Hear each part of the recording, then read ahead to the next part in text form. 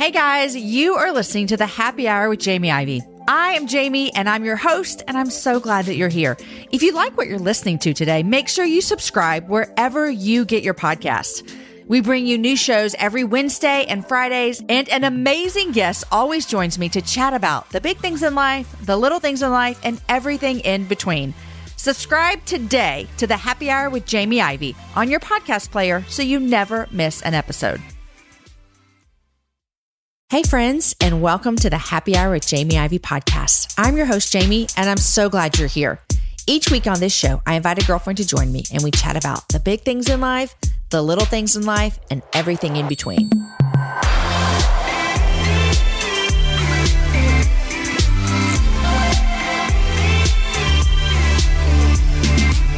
You're listening to a special edition of the Happy Hour with Jamie Ivey podcast called Your Last Decade. I thought it'd be fun to talk to a few friends about what life was like for them 10 years ago. How has their life changed? What did the year 2010 bring them? And what has the last decade brought them?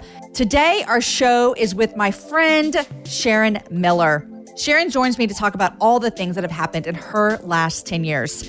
You might recognize Sharon because she was on the Happy Hour back in 2017 on episode number 163, where she talked about how she met her husband and her passion for cheering on women to walk in their gifts. She does just that.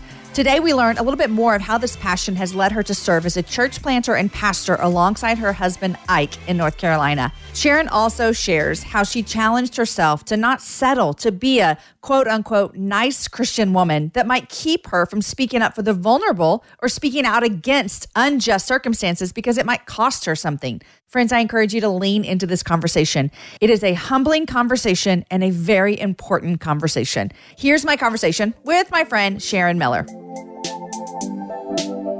Sharon, welcome to the Happy Hour, the special edition called Your Last Decade, where, as my listeners know, we talk about your last decade. And I was just telling you before we started recording that you've had a lot happen in your last decade. I'm going to do the high points.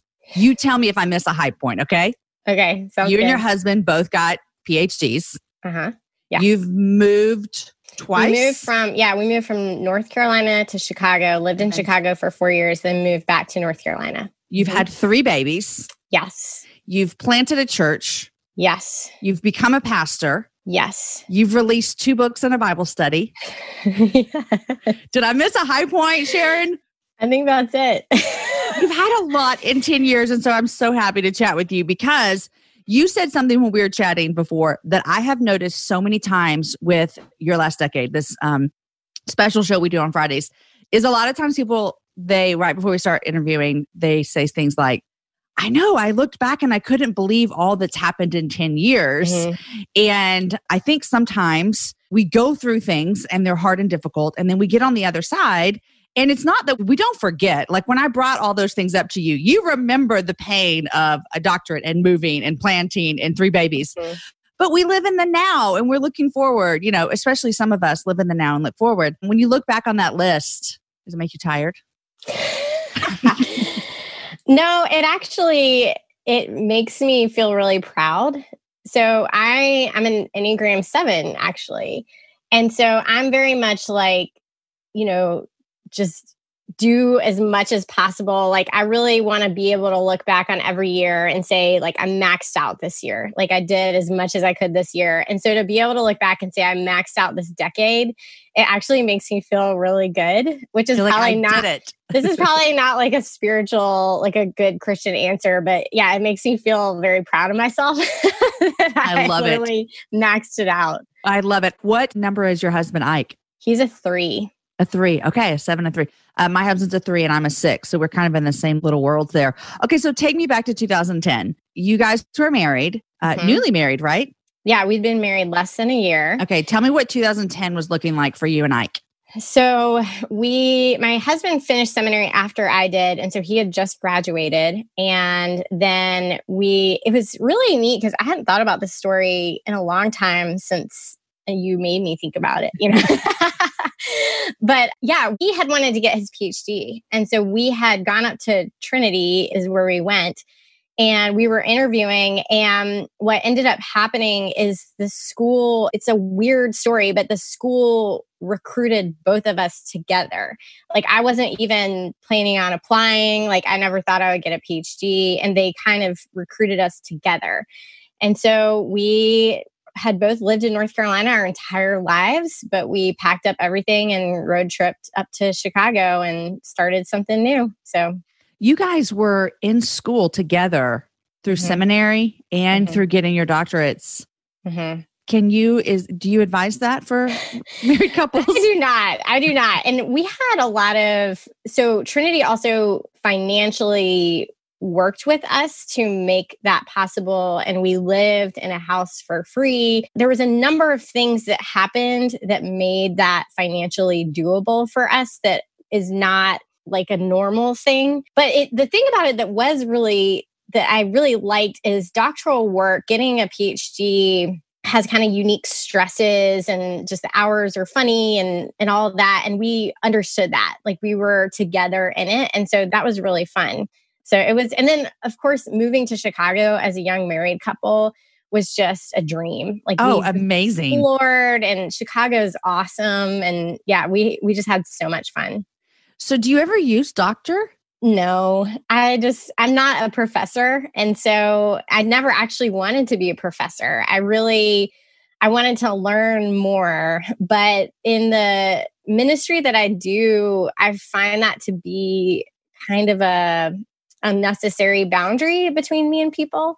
And so I just don't use it. I'd rather people call me Sharon. Look, you got the Holy Spirit in you because you're not prideful about all that work you put in and making people call you Dr. Sharon. Okay, so let's talk about, I know that you guys did that and then you moved back to North Carolina, you had babies, but I want to get to where you are a little bit with the church planting. Was this the dream that you guys always had, as you wanted to plant a church together? 100% no. Okay.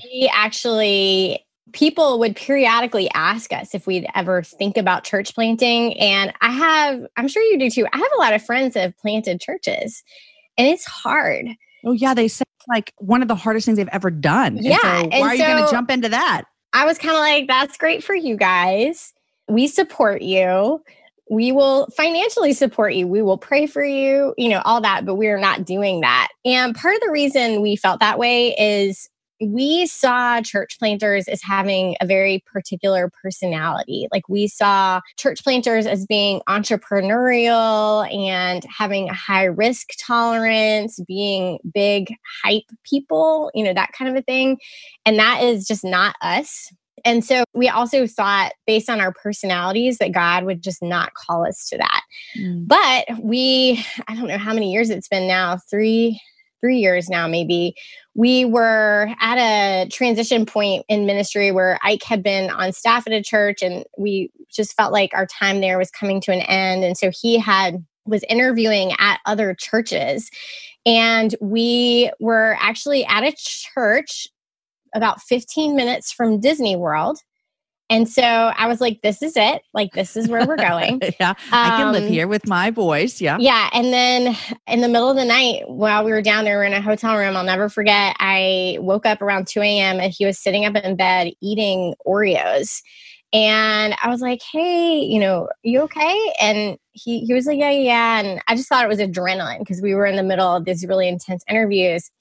And then about a week later, he came to me and said, I have to tell you something. I was awake that night because I was tossing and turning and just couldn't sleep. Finally said, God, if you have something to tell me, tell me. And he said in that moment, he felt like God said, you were not supposed to be doing this. You're not supposed to be interviewing for this job. You were supposed to plant a church. And he was like, okay, well, where? And he felt like God said South Point. And that's in the southern part of Durham, which is where we are now. And so he went to sleep, and he was kind of like, I'm not telling anyone that happened. And I think he kind of hoped it would just go away, but it just continued gnawing at him. And so then he told me, and he thought, because we've talked about this, we've said we would never do this. And so he thought you were going to be like, no. Yeah, he thought I would shut it down. Yeah. But for us, we are not people who get visions. Like, that's just not something that happens on the regular for us. And we're not casual with saying that God told us something. Like, I don't throw that phrase around. Right. And so for him to come to me and say that this had happened was so unlike him. I said, well, let's pray about it. Let's ask for confirmation. And in the next 6 months or so, just crazy stuff where people would out of the blue say, have you thought about planting a church? Like, if you planted a church, I would fund it significantly. Just weird stuff kept happening where we finally realized this is what we're supposed to do. But it was very much a God grabbing us by the collar sort of a thing. And we actually have a lot of comfort in that because it is very hard.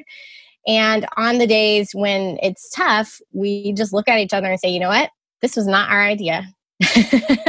So good. It's so good. It's so true. And I love it when you have that kind of point of reference that you can say, we didn't dream this up. We didn't decide this. This was God. And Sharon, if you ever wake up and see Ike eating Oreos in the middle of the night again, you're going to be like, what is going on? What is God telling you tonight? I need to know. I need to know. There are many paths to finding your family story. Whichever way you choose, it's easy to get started with Ancestry. An Ancestry DNA test tells you where your ancestors are from, and Ancestry's billions of records and millions of family trees let you discover their personal stories. You could find a famous relative or perhaps a photo of your great-grandmother as a little girl. Researching your history is a fun activity for the whole family, and the stories you learn about your shared past can bring you closer together. Ancestry DNA can reveal ethnic origins and provide historical details that bring unique family stories to life. Ancestry DNA doesn't just tell you which countries you're from, but also can pinpoint the specific regions within them, providing insightful geographic detail about your history. Trace the paths of your recent ancestors and learn how and why your family moved from place to place around the world. My mom is tracing our ancestors right now, and it is such a great experience. No other DNA test delivers such a unique interactive experience as Ancestry. Start exploring your family story today. Head to Ancestry.com/happy hour to get your Ancestry DNA kit and start your free trial. That's Ancestry.com/happy hour. I believe in having clean options. I support companies who innovate products that break the norm and help clean up my daily routine. That's why I love Native for my deodorant needs. In fact, I love it so much, I just gifted my mom with a Native deodorant. Native is made with ingredients that you've actually heard of, like coconut oil, shea butter, and tapioca starch. They never use things like aluminum, parabens, sulfates, or talc. It's also vegan and never tested on animals. Native just released plastic-free deodorant made from 100% paperboard and shipped in a plastic-free bag. Switching to an aluminum-free deodorant doesn't mean you have to sacrifice on odor protection. Native will keep you smelling and feeling fresh all day long. Native comes in over 10 scents like coconut and vanilla and lavender and rose, plus rotating seasonals like the pumpkin spice latte collection. My favorite scent right now out of all of them is the coconut and vanilla. I have loved it this summer. I'm thinking about trying lavender and rose next. Maybe even a pumpkin spice latte deodorant. Native is risk-free to try with free shipping within the U.S. and free 30-day returns and exchanges. Guys, do what I did and make the switch to Native today by going to nativedeo, that's DEO.com/JamieIV, or use the promo code JamieIV, JamieIVEY at checkout and get 20% off your first order. That's nativedeo.com/JamieIV, or use my name as a promo code JamieIV at checkout for 20% off your first order.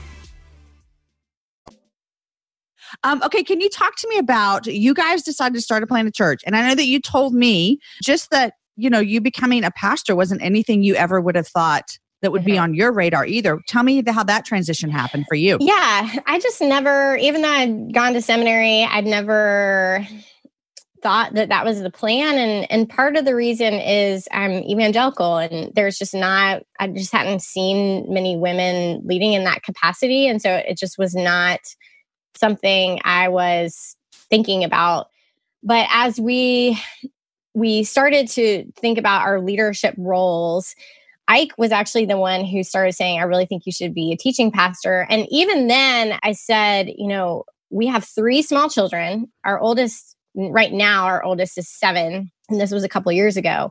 And I said, we have 3 small children. I'm an author. I travel. I speak. am maxed out. And having a pastor title has expectations that I don't know if I can deliver on.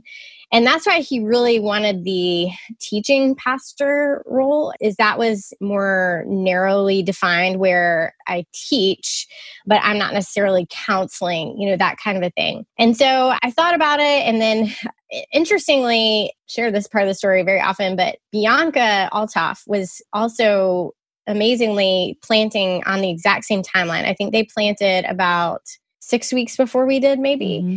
And before Ike had said he wanted me to be a pastor, I talked to Bianca, and she had said that Matt wanted her to be a pastor, and she was not sure about it. And I, you know me, I am a big cheerleader for women's gifts. And so I was like, Bianca, you should do it. Like, this is a no-brainer. You have a preaching gift. Like, of course you should do this. And then and then the tables were turned. Yeah.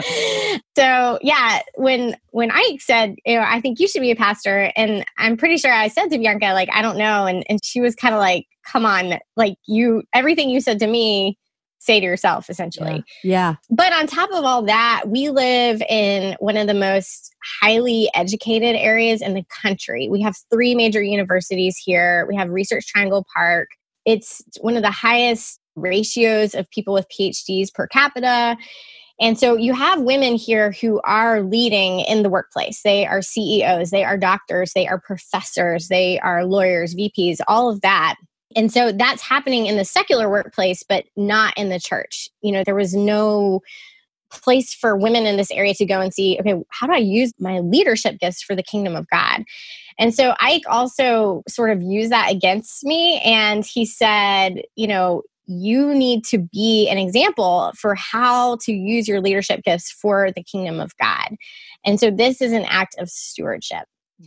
And so I couldn't really argue with that. And that's how I took the position. And it was really, I'm so grateful for my husband to push me, because I fit in the role like a glove. Like, I love traveling and speaking to women.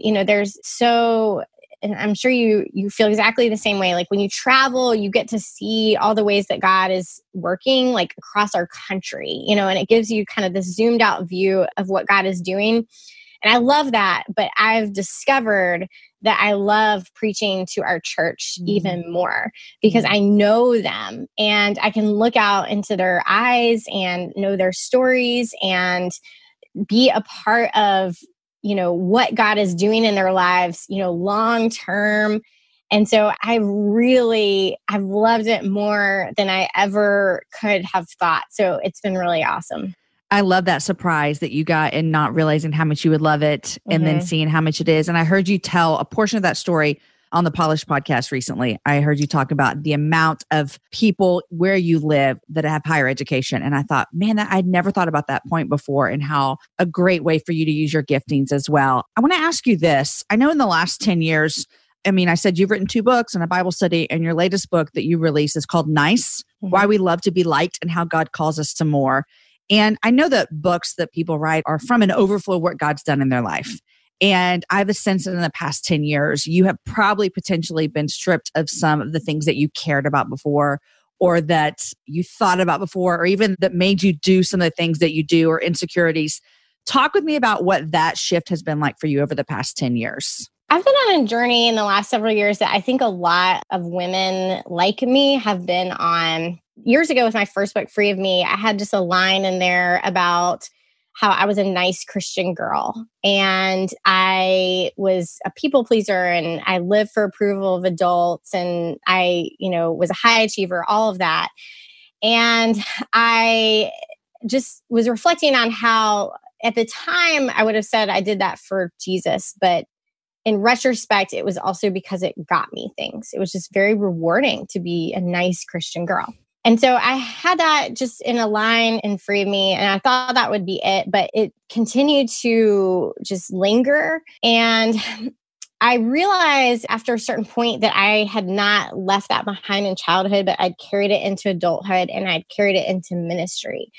And the moment where I had that realization was actually, and the timing of this recording is really relevant because there's so much going on in our nation right now with race. But I was going to write something about racism on my blog. And this was, I want to say, when everything was happening in Ferguson. And it wasn't, what I was going to write wasn't incendiary. It wasn't divisive. It was thoughtful and it was biblical. But I hesitated. And I thought, what is going to be the fallout of this? Like, will I lose readers? Will people be mad? Will people say I'm distracting from the gospel? Will people tell me to just stay back in my lane? All of that. And that was a huge soul searching moment for me because I thought, okay, Jesus is not neutral about this. There's no question about God's opinion on this. It's biblical. It's thoroughly biblical.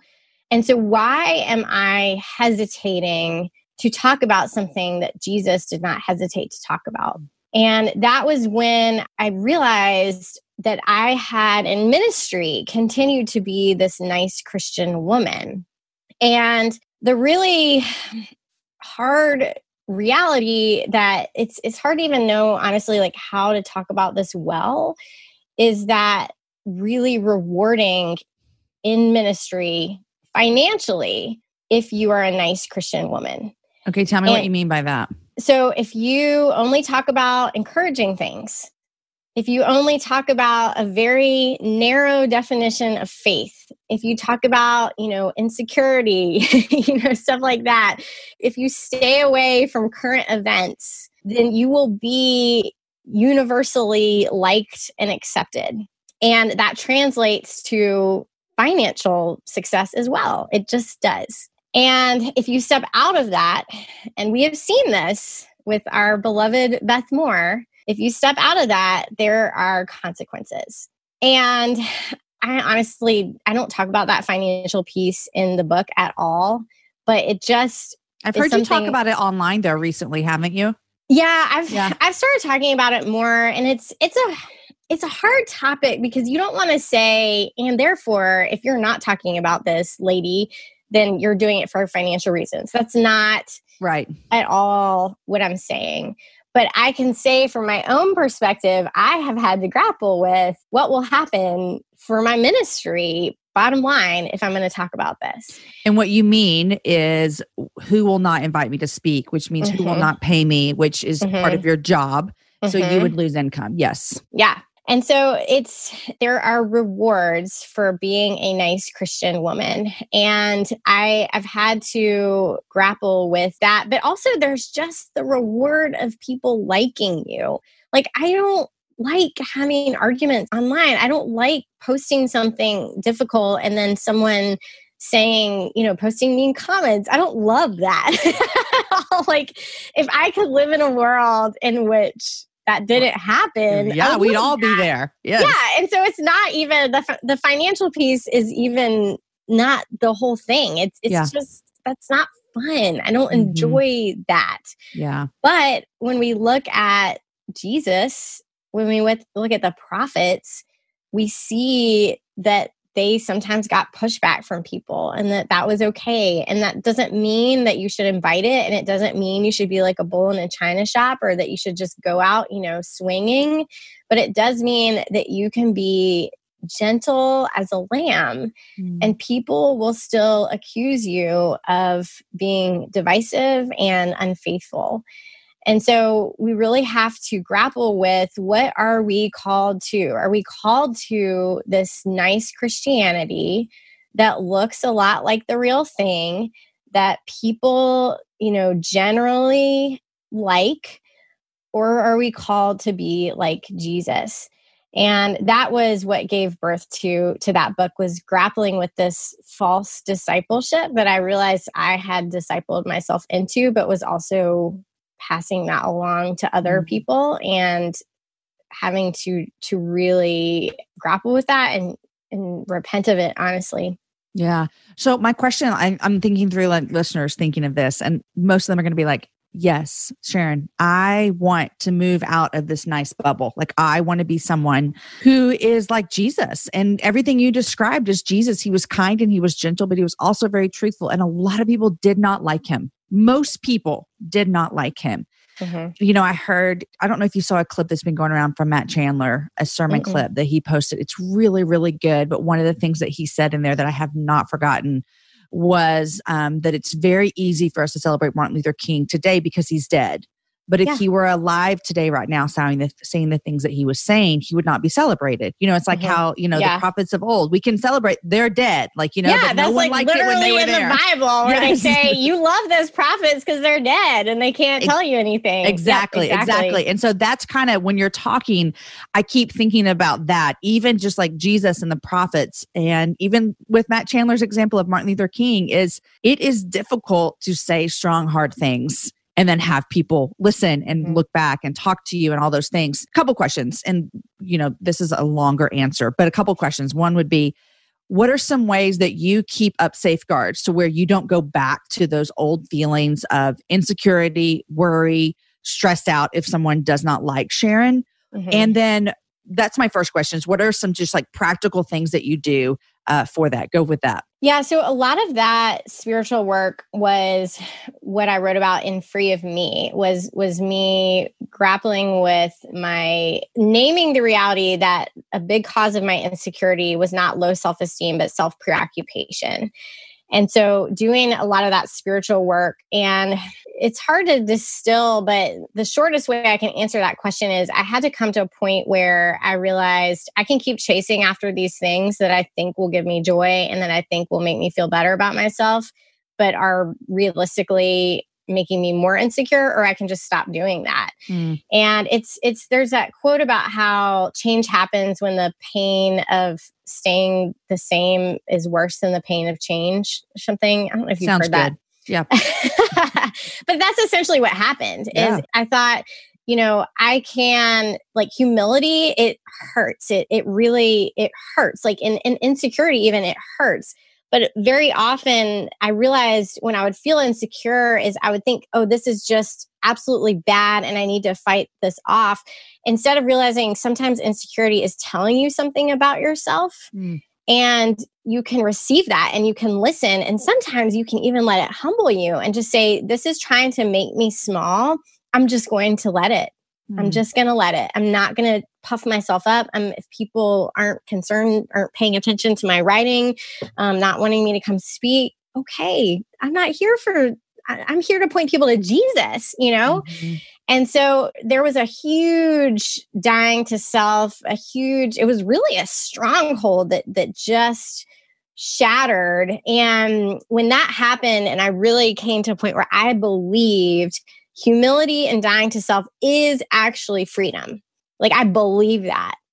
And when I got to that point, that did a lot of the heavy lifting because, and we say this to our church all the time, is I say, I'm going to disappoint you. Like, one day I'm going to do something that disappoints you. And thankfully, you're not here for me. You're here for Jesus. And I can promise you that there are no skeletons in his closet. And so I can just, unreservedly point people to him. I just feel a lot of freedom in that. And so that's something that I think laid the groundwork for this next step of doing and saying hard things. And I mean, it still hurts a lot. We're walking this out in our church right now, and it's really hard and it's really painful. But now I have a place to put that pain. That is not just bad, but it is, I can give this to God and he can actually make me more like him through this. And so that reframing has meant all the difference in the world. That's good. And I love the two things you put together, humility and dying to self. I mean, it's scripture. This is not Sharon's idea, but that humility and laying down our own desires and wants and pride, and then dying to ourselves, it brings freedom, which we think it's not going to bring freedom. We think it's going to bring bondage, and it's the exact opposite.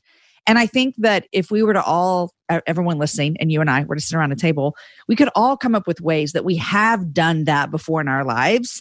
And we probably, like, on one level, we'd say, I did experience freedom from that. but yet it is still so difficult to do that day in and day in and day in. And that is the hard work that you're having to put in. Thrive Market delivers organic and sustainable groceries right to your door. Just recently, I went to Thrive Markets, I got my account, and I stocked up on snacks because my kids all day long, Mom, we need more snacks. We need more snacks. And what I loved about it is I could go straight to Thrive Market. I could pick out that I wanted vegan or paleo or gluten-free, whatever might meet our family's needs. And they are going to deliver it straight to my door. And I'm a happy mama, and those kids are happy kids. As a Thrive Market member, your paid membership provides a free one for someone in need, like a low-income family, teacher, veteran, or first responder. Thrive Market tailors to over 70 different diets and values, like paleo, keto, or plant-based, delivering the highest quality, organic, and sustainable essentials from groceries, healthy snacks, meat and seafood, clean wines, non-toxic cleaning, bath and body, and stuff for your pets, which I also got some great dog bones for my sweet little puppers. As a member, you're going to save 25 to 50% off traditional retail prices, and their carbon neutral shipping is free on orders over $49. In addition to membership matching, which is so phenomenal that they do that, Thrive Market has raised over $750,000 to date through their COVID-19 relief fund. If this sounds like something you're interested, go to thrivemarket.com/happy hour. Join today and you're going to get a free gift of your choosing up to $22 in value. That's Thrive, THRIVE, market.com/happy hour, because you're listening on the happy hour. Go there today to start your risk-free membership and get a free gift today. thrivemarket.com/happy hour. What kind of boundaries do you have around yourself for like rest and Sabbath and not like completely getting bombarded? I'm talking about in our current world that we're in right now. What kind of boundaries do you put up for yourself to kind of rest and not make sure that you're not just in it for the fight? Does that make sense? Because I can feel that some ways. I mean, oh my gosh, I was having an Instagram conversation with someone yesterday and Aaron was like, you need to get out and you need to let it go. And I was like, you're right. I need to get out and I need to let it go. Yeah. So Sabbath is huge for us. We even have boundaries on like after a certain time at night where it's not just that we're not working, but we're not talking about church either. Because y'all both running this I would imagine that you guys have to have really strict boundaries so it doesn't bleed over from church and home. Yeah. And there is some of that, obviously, but. Yeah. And so it's been harder because of quarantine, because everything has moved online. And so that's meant everything has kind of bled over. And so we've almost had to reassert our boundaries in new ways. But I'm not someone who really gets into a lot of discussions online. I try to suss out, is this person earnest? Like, are they coming to me in earnest, asking this question, or are they just making a point? And if they are just making a point, I know I will not be able to convince them. There's nothing that I'm going to say that is going to change their mind. And so I will sometimes acknowledge, thanks for sharing, or, like the thing or whatever, or I won't at all. So only rarely do I actually engage in conversation. And part of the reason why I feel a lot of freedom to not do that online is because we have a church. That's why we started a church, is because we believe that is, and I just posted about this, we believe that not social media is the vehicle that God has given us to change the world. And that these conversations are better had in person, in an embodied way, with people that you know and you know their story, instead of just anonymous people where you have no idea what their backstory is, and what is informing your view of them is actually a headline and not the actual them. And church, prevents that anonymity and that disembodied conversation from happening. And it's where you function much more like a family. In your family, if I get upset with Ike, I don't just cancel him, block him. Yeah.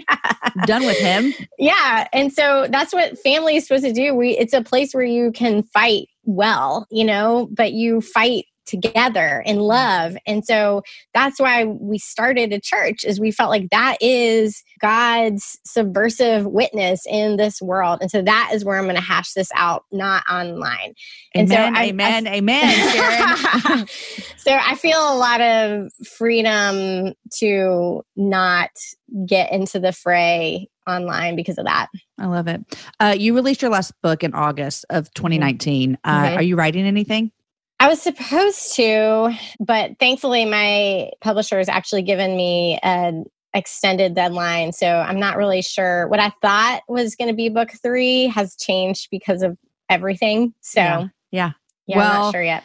I'm a big fan of yours. I love your writing. I love your teaching. I love your heart. I love everything that you guys are doing in your church and where you are. What do you hope for and dream about for the next 10 years? I am excited for our church, but you asked me this question earlier and that was the answer that I gave. But now, like hearing you ask it, one thing I honestly am hopeful for is everything that's happening in our country right now. It feels really hard and it's really scary and there's a lot of upheaval. But I wonder if you feel this way too. I see God doing something that I have never seen. And I see an openness. I see repentance.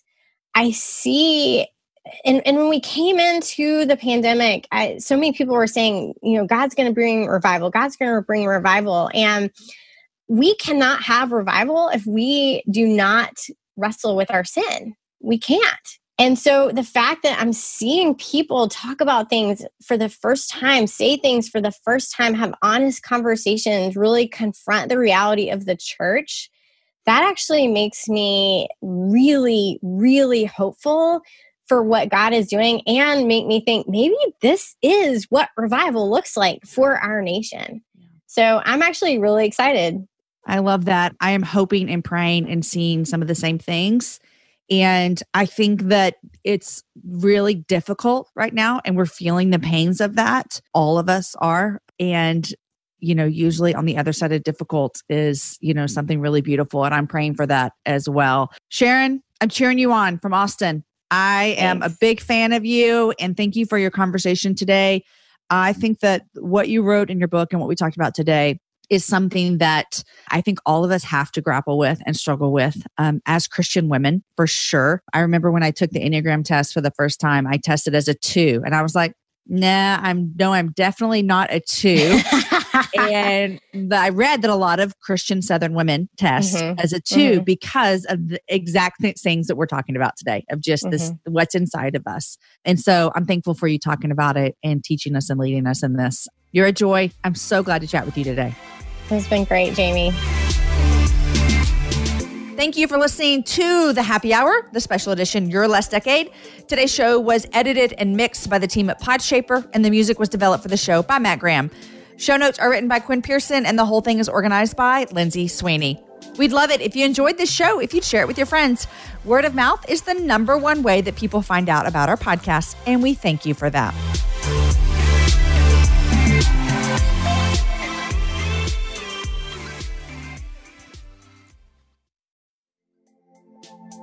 Hey guys, you are listening to The Happy Hour with Jamie Ivey. I am Jamie and I'm your host, and I'm so glad that you're here. If you like what you're listening to today, make sure you subscribe wherever you get your podcasts. We bring you new shows every Wednesday and Fridays, and an amazing guest always joins me to chat about the big things in life, the little things in life, and everything in between. Subscribe today to The Happy Hour with Jamie Ivey on your podcast player so you never miss an episode.